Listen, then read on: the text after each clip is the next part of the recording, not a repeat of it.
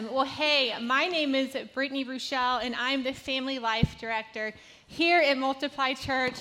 And I'm so excited to be with you here this morning. Pastor Zach is in Africa. He is with Church Multiplication Network, planting churches all up and down Africa. He has been in South Africa. He's going up.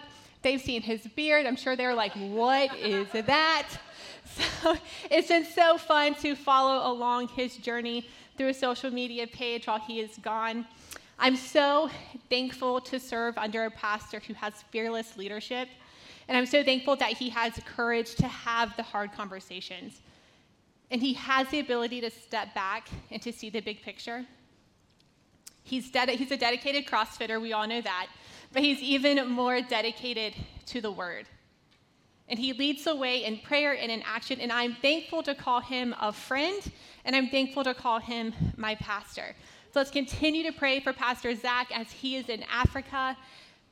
I also wanted to give you guys an update on the car wash that we did last week. Now, when I was planning it and we were preparing for it, I kind of thought, man, it would be really cool if we had like 10 to 15 cars come through. That would be awesome. We've never done this before, so 10 to 15 was kind of my goal, my idea, but we had 33 cars come to represent for the youth. So all of that money went towards the youth missions trip later this June. And so I'm just so excited and so thankful on their behalf of you coming out and supporting them for them to go on this missions trip. And also in June, we have our women's retreat, June 9th through the 11th. Yes, we have scholarships available. If you need that, please reach out to myself or Megan. We would love to make that connection for you. You can scan the QR code to make payments. You can use the link that has been sent out in emails. If you need to make single payments or multiple payments, there is that option as well. But that money is due June 2nd for the retreat. And then we have our merch in the lobby. I know a lot of you were excited that the sweatshirts were back. I did not anticipate that being the hottest item, but it was. So we ordered them. They came in. So I love when we have new merch. Everyone shows up at 10:15. It's incredible. Now I know you guys can do it. You can be here when church starts. I love it. So the past few weeks, we have been talking about living for more and what that looks like. But what's the why? What's the why behind living for more? Too many people live like, oh, thank God it's Friday. We live for Friday. We live for that moment. But then as soon as Monday rolls around, there's this dread. Oh, it's a Monday again. But Genesis 1:28 tells us, and God blessed them and said to them, be fruitful and multiply and fill the earth and subdue it and have dominion. Can I remind you that God's call on your life and on my life is to have dominion? What does that look like? That means we have God's authority inside of us. We just sang about it. We have God's authority within us. Pastor Zach has walked us through these gates that we have been talking about. So far, he's taught us about the marketplace gate. This is where you live. This is where you work and where you spend your time. There's no such thing as a secular employment if you are a believer. Every believer is in full-time ministry regardless of where you work. And then we talked about the gate of the family. This is pouring into your children. This is leading your family. Jesus has to be at the center. It's either Jesus at the center of your family or it's yourself at the center of your family.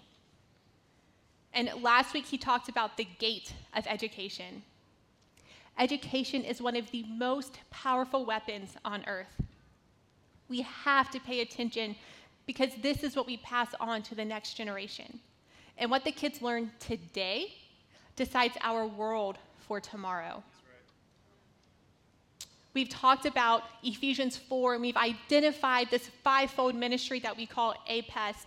You have the apostolic person. These are your inventors and your entrepreneurs. And then we have the prophetic people, and these are the people that help steer and they help reform. And then we have those who are evangelistic. These are our storytellers and gatherers. And then our shepherds are our caretakers and our healers. And then lastly, there's our teachers. These are the people who can teach, they learn, they help guide. We've taken a look at these 7 gates that Pastor Zach has already introduced us to, and we're going to dive into them a little more because we have to recognize that God has called us to have dominion over each of these areas. So the gates that we've already talked about, the marketplace, we've talked about family and education. There's government, media, entertainment, business, health, and wellness. But what does it look like to unlock your purpose in these areas at a deeper level? So today we are actually going to dive into having dominion over the government. And I'm so thankful that Pastor Zach gave me the honor to teach on this while he is gone. So I will absolutely take that one for the team. But how do we as believers storm the gate in prayer and continue to honor the Lord within the gate of government? Do you remember the video clip from last week where they stormed the gates? They brought the fight to the enemy. Now, this sermon is not going to be an attempt to provide biblical answers or guidance on each particular issue. I'm so sorry. It is not going to be a comprehensive theology on the government. But what I will attempt to do is to provide a framework of how to think and how to provide some tangible ways on how to act. As a church, we have to move from apathy into action. We have to move from anger into action. So what is the role of the local church in government? The message and the mission of the church is the gospel of Jesus Christ. It is given to us by Jesus. Jesus saves, he heals, he fills, and he calls. This is where we get our mission that we have life, family, freedom, and purpose all through Jesus Christ. But there are some errors that can occur within the local church and the government. The first one is when the message or the mission of the church is dominated by any one of the 7 gates that we've mentioned. And if you've gone through our Multipliers 101 class, or if you were here when we did our Xbox series, not like Xbox, but the white box series, we talked about these 3 different types of ships. There's a battleship. This is the political church. This is a church that chooses a battle or a stance and they stay there. That is their focus. And then we have the cruise ship church or the business church. This is where you go for your entertainment. This is where you become a consumer church and you keep asking yourself, what can I get out of this church? What can I get? But then you have the aircraft carrier. This is where we want to be. This is the Jesus church. This is the making and sending of disciples. But the second error that can occur is when the local church does not mobilize the body to step into and have dominion within those gates. You have to unlock your purpose at a deeper level. Mobilize yourself to discover what is your APES gifting. Where do you fall into this? In what gate has God called you to minister to further his kingdom? Because Jesus' kingdom doesn't come through government, but Jesus' kingdom should absolutely influence the government. So what is the history and the philosophy of the democratic government? She said Democrat in church. No, this isn't going to be Democrats versus Republicans. I'm sorry. This is going to be about governing laws and leadership and policies. Jerry Bridges is the author of The Pursuit of Holiness, and he says, God can and does do work in the heart and the minds of rulers and officials of government to accomplish his sovereign purpose. Their hearts and minds are just as under his control as the impersonal physical laws of nature. Yet their every decision is made freely, most often without any thought or regard to the will of God. So can we take a look for just a second at an elementary example that I would usually dive into with our children's ministry? Let's talk about Daniel. I'm sure you've heard Daniel in the lion's den, or you're familiar a little bit about the story. So Daniel was a higher official, and there were other high officials that were around him. But those officials, they were jealous of Daniel. Daniel had something that they wanted, and that enraged this jealousy of Daniel. What they were lacking was the favor of God on Daniel's life. You see, because of their jealousy, these high officials convinced King Darius to make a decree. And it was stated that everyone must worship King Darius and no other gods. So these people are thinking, how can we trap Daniel? How can we get him out of this level that we're at so that we can become higher than he is? And so they convinced King Darius to create this decree that he should be the one that is worshipped. And then these higher officials know that if they spy on Daniel, they'll catch Daniel doing the very thing that King Darius just said that he couldn't do. And so what do? They spy on him, and they catch him. And what is he doing? He is praying to God. He did not stop praying to God. He kept God the center of his life. So in this jealousy, Daniel did not bend to the decree, but he knelt to his knees in prayer. And Daniel 6:16 says, so the king gave the order, and they brought Daniel and threw him into the lion's den. The king said to Daniel, may your God whom you serve continuously rescue you. So we might all know how the story goes, but if you don't, I'll give you the Cliff Notes version. So Daniel is confronted by King Darius, and King Darius says, Daniel, are you still praying to another god? Because I made this decree, and you're only supposed to worship me, but I've heard that you're worshiping another god. And Daniel says, yeah, I'm still praying to my God. And King Darius favored Daniel. King Darius liked Daniel. And so he's like, oh, man, dude, like, I've got to punish you. There's consequences for this. And so he takes Daniel and he puts him into the lion's den.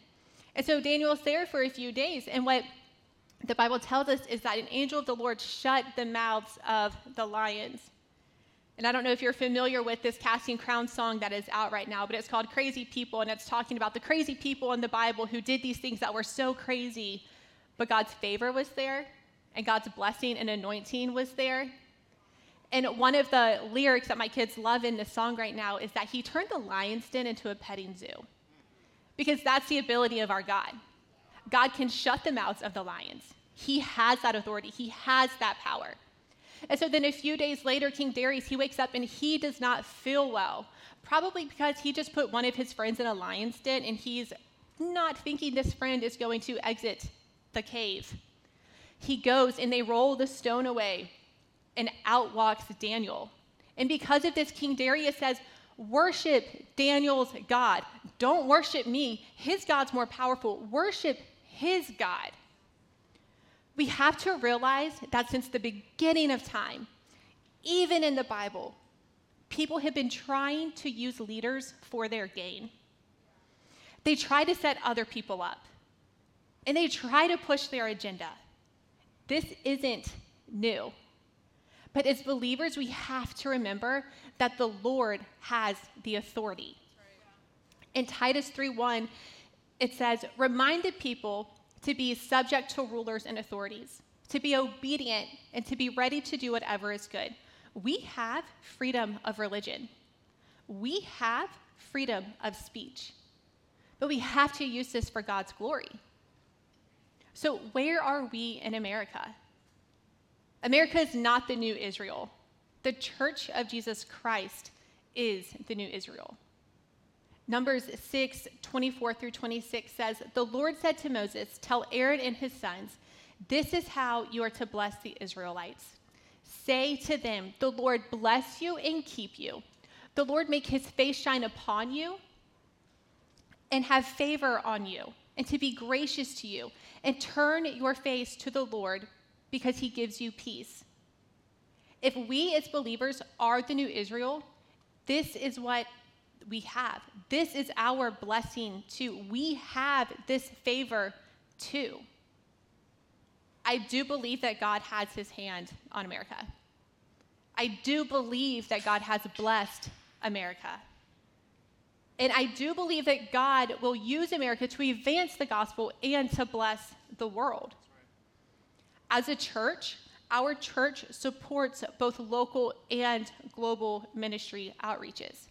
For example, Pastor Zach is in Africa right now. He is there to plant churches. He is there to make disciples in their local area so that they can know Jesus and so that they can tell people about Jesus. We support outreach initiatives like the Dream Center and Gate Pregnancy Center, Teen and Adult Challenge. We pour into the next generation, whether that's through Southeastern University or our youth group here, or even through Liberty Prep and the partnership that we have with the school. But with all of the things that we're doing in America, can I remind you that the local things matter? I'm sure you've seen bumper stickers that say, buy local, no farmers, no food, support your neighbor. But what would it look like if you truly supported Good Drip versus Starbucks? What if you truly supported the small business versus the big business? What if you shopped the farmer's market versus Publix? Because for one, local businesses celebrate when you make your purchase. Because you choose them, it directly supports their family. This is how they buy groceries and pay for insurance. This is how they put into a 401k. They don't have a corporation backing them to match their investment. This is how they survive. But also when you buy or shop or pour in locally, you're saying, hey, I believe you.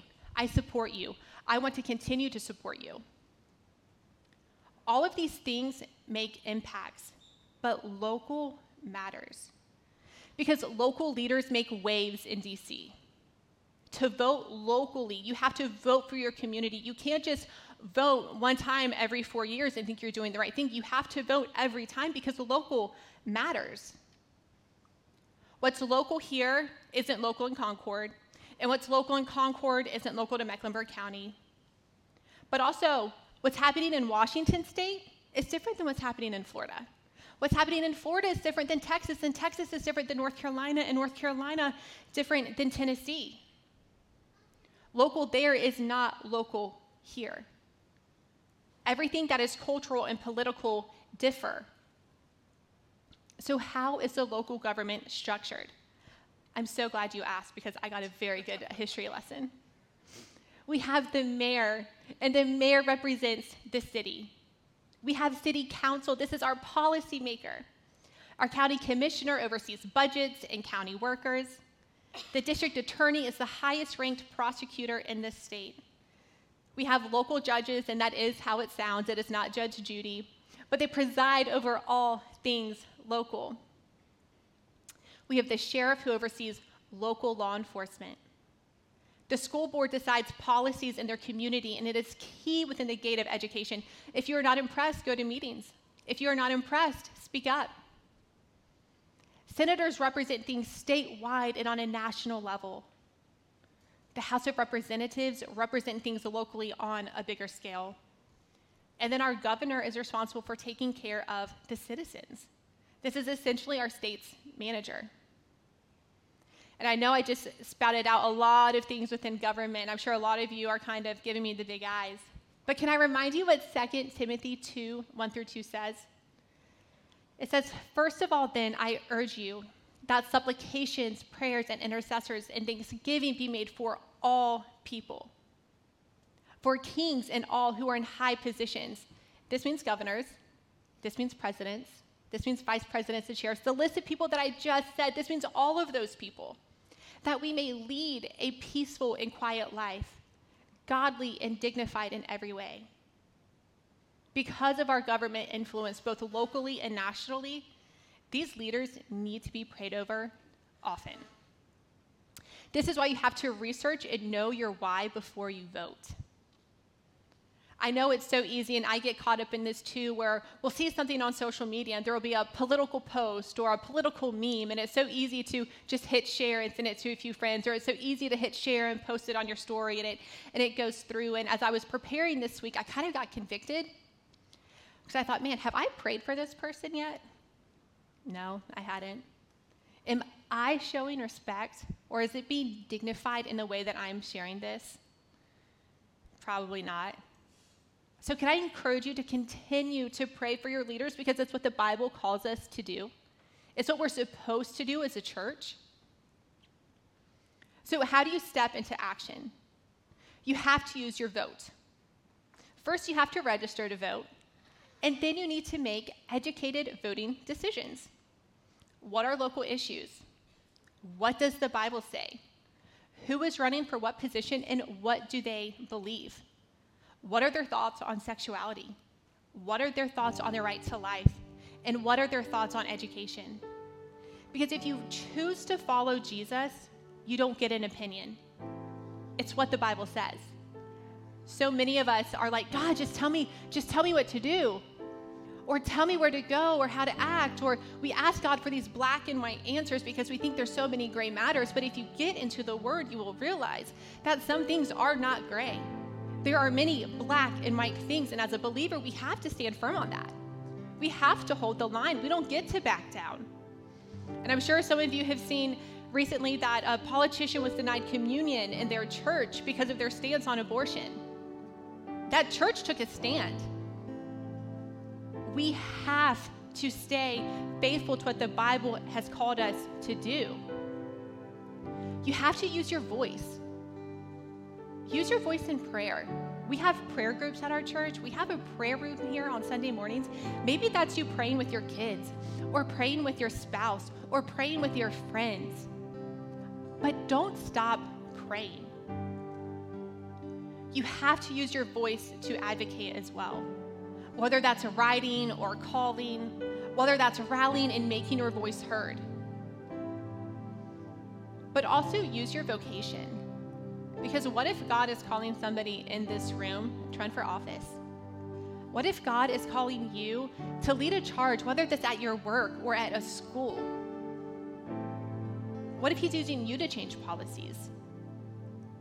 Or simply, what if he's asking you to come alongside of somebody who is in one of those higher positions just to encourage them, just to pour into them, just to bless them, and just to let them know, hey, I've got you. I'm in your corner. You're not alone. You might feel alone, but I've got you.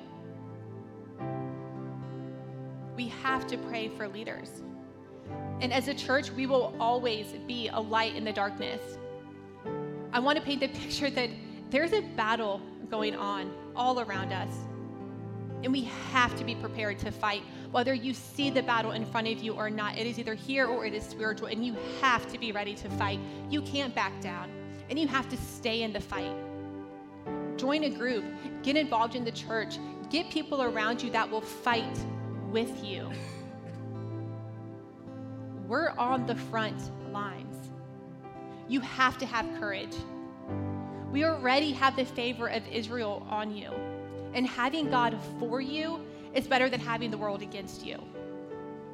And someone might be sitting in this room thinking, I've got a lot going against me right now. Or I don't even know where to start in a relationship with God. Or I don't even know what all of this means, but I know that I need Jesus. I know that I need him in my life. And I know that I need him to change my heart. And so with every eye closed and every head bowed, I just want to give you an opportunity, if that is you this morning, to say, Jesus, I need you in my life. So in a minute, I'm going to count to 3.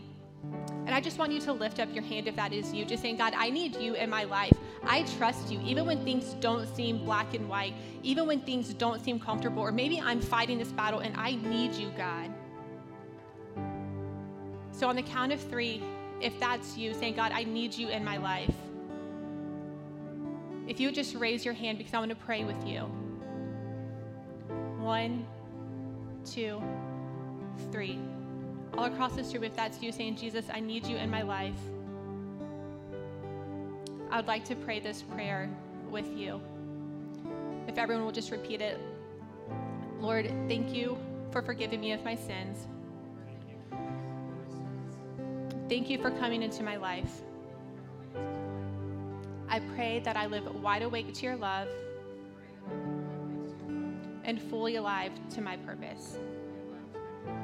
Amen. Church, let's celebrate those who just prayed that prayer for the first time this morning. Hey, if that was you, outside of these doors and to the left, there's an area that we call WAFA. It is our wide awake and fully alive area. And there's going to be somebody there who wants to talk with you, who wants to come alongside of you in this journey. But I hope you guys have such a great day as we continue to love Jesus and change the world. We'll be back here next week, same time, same place.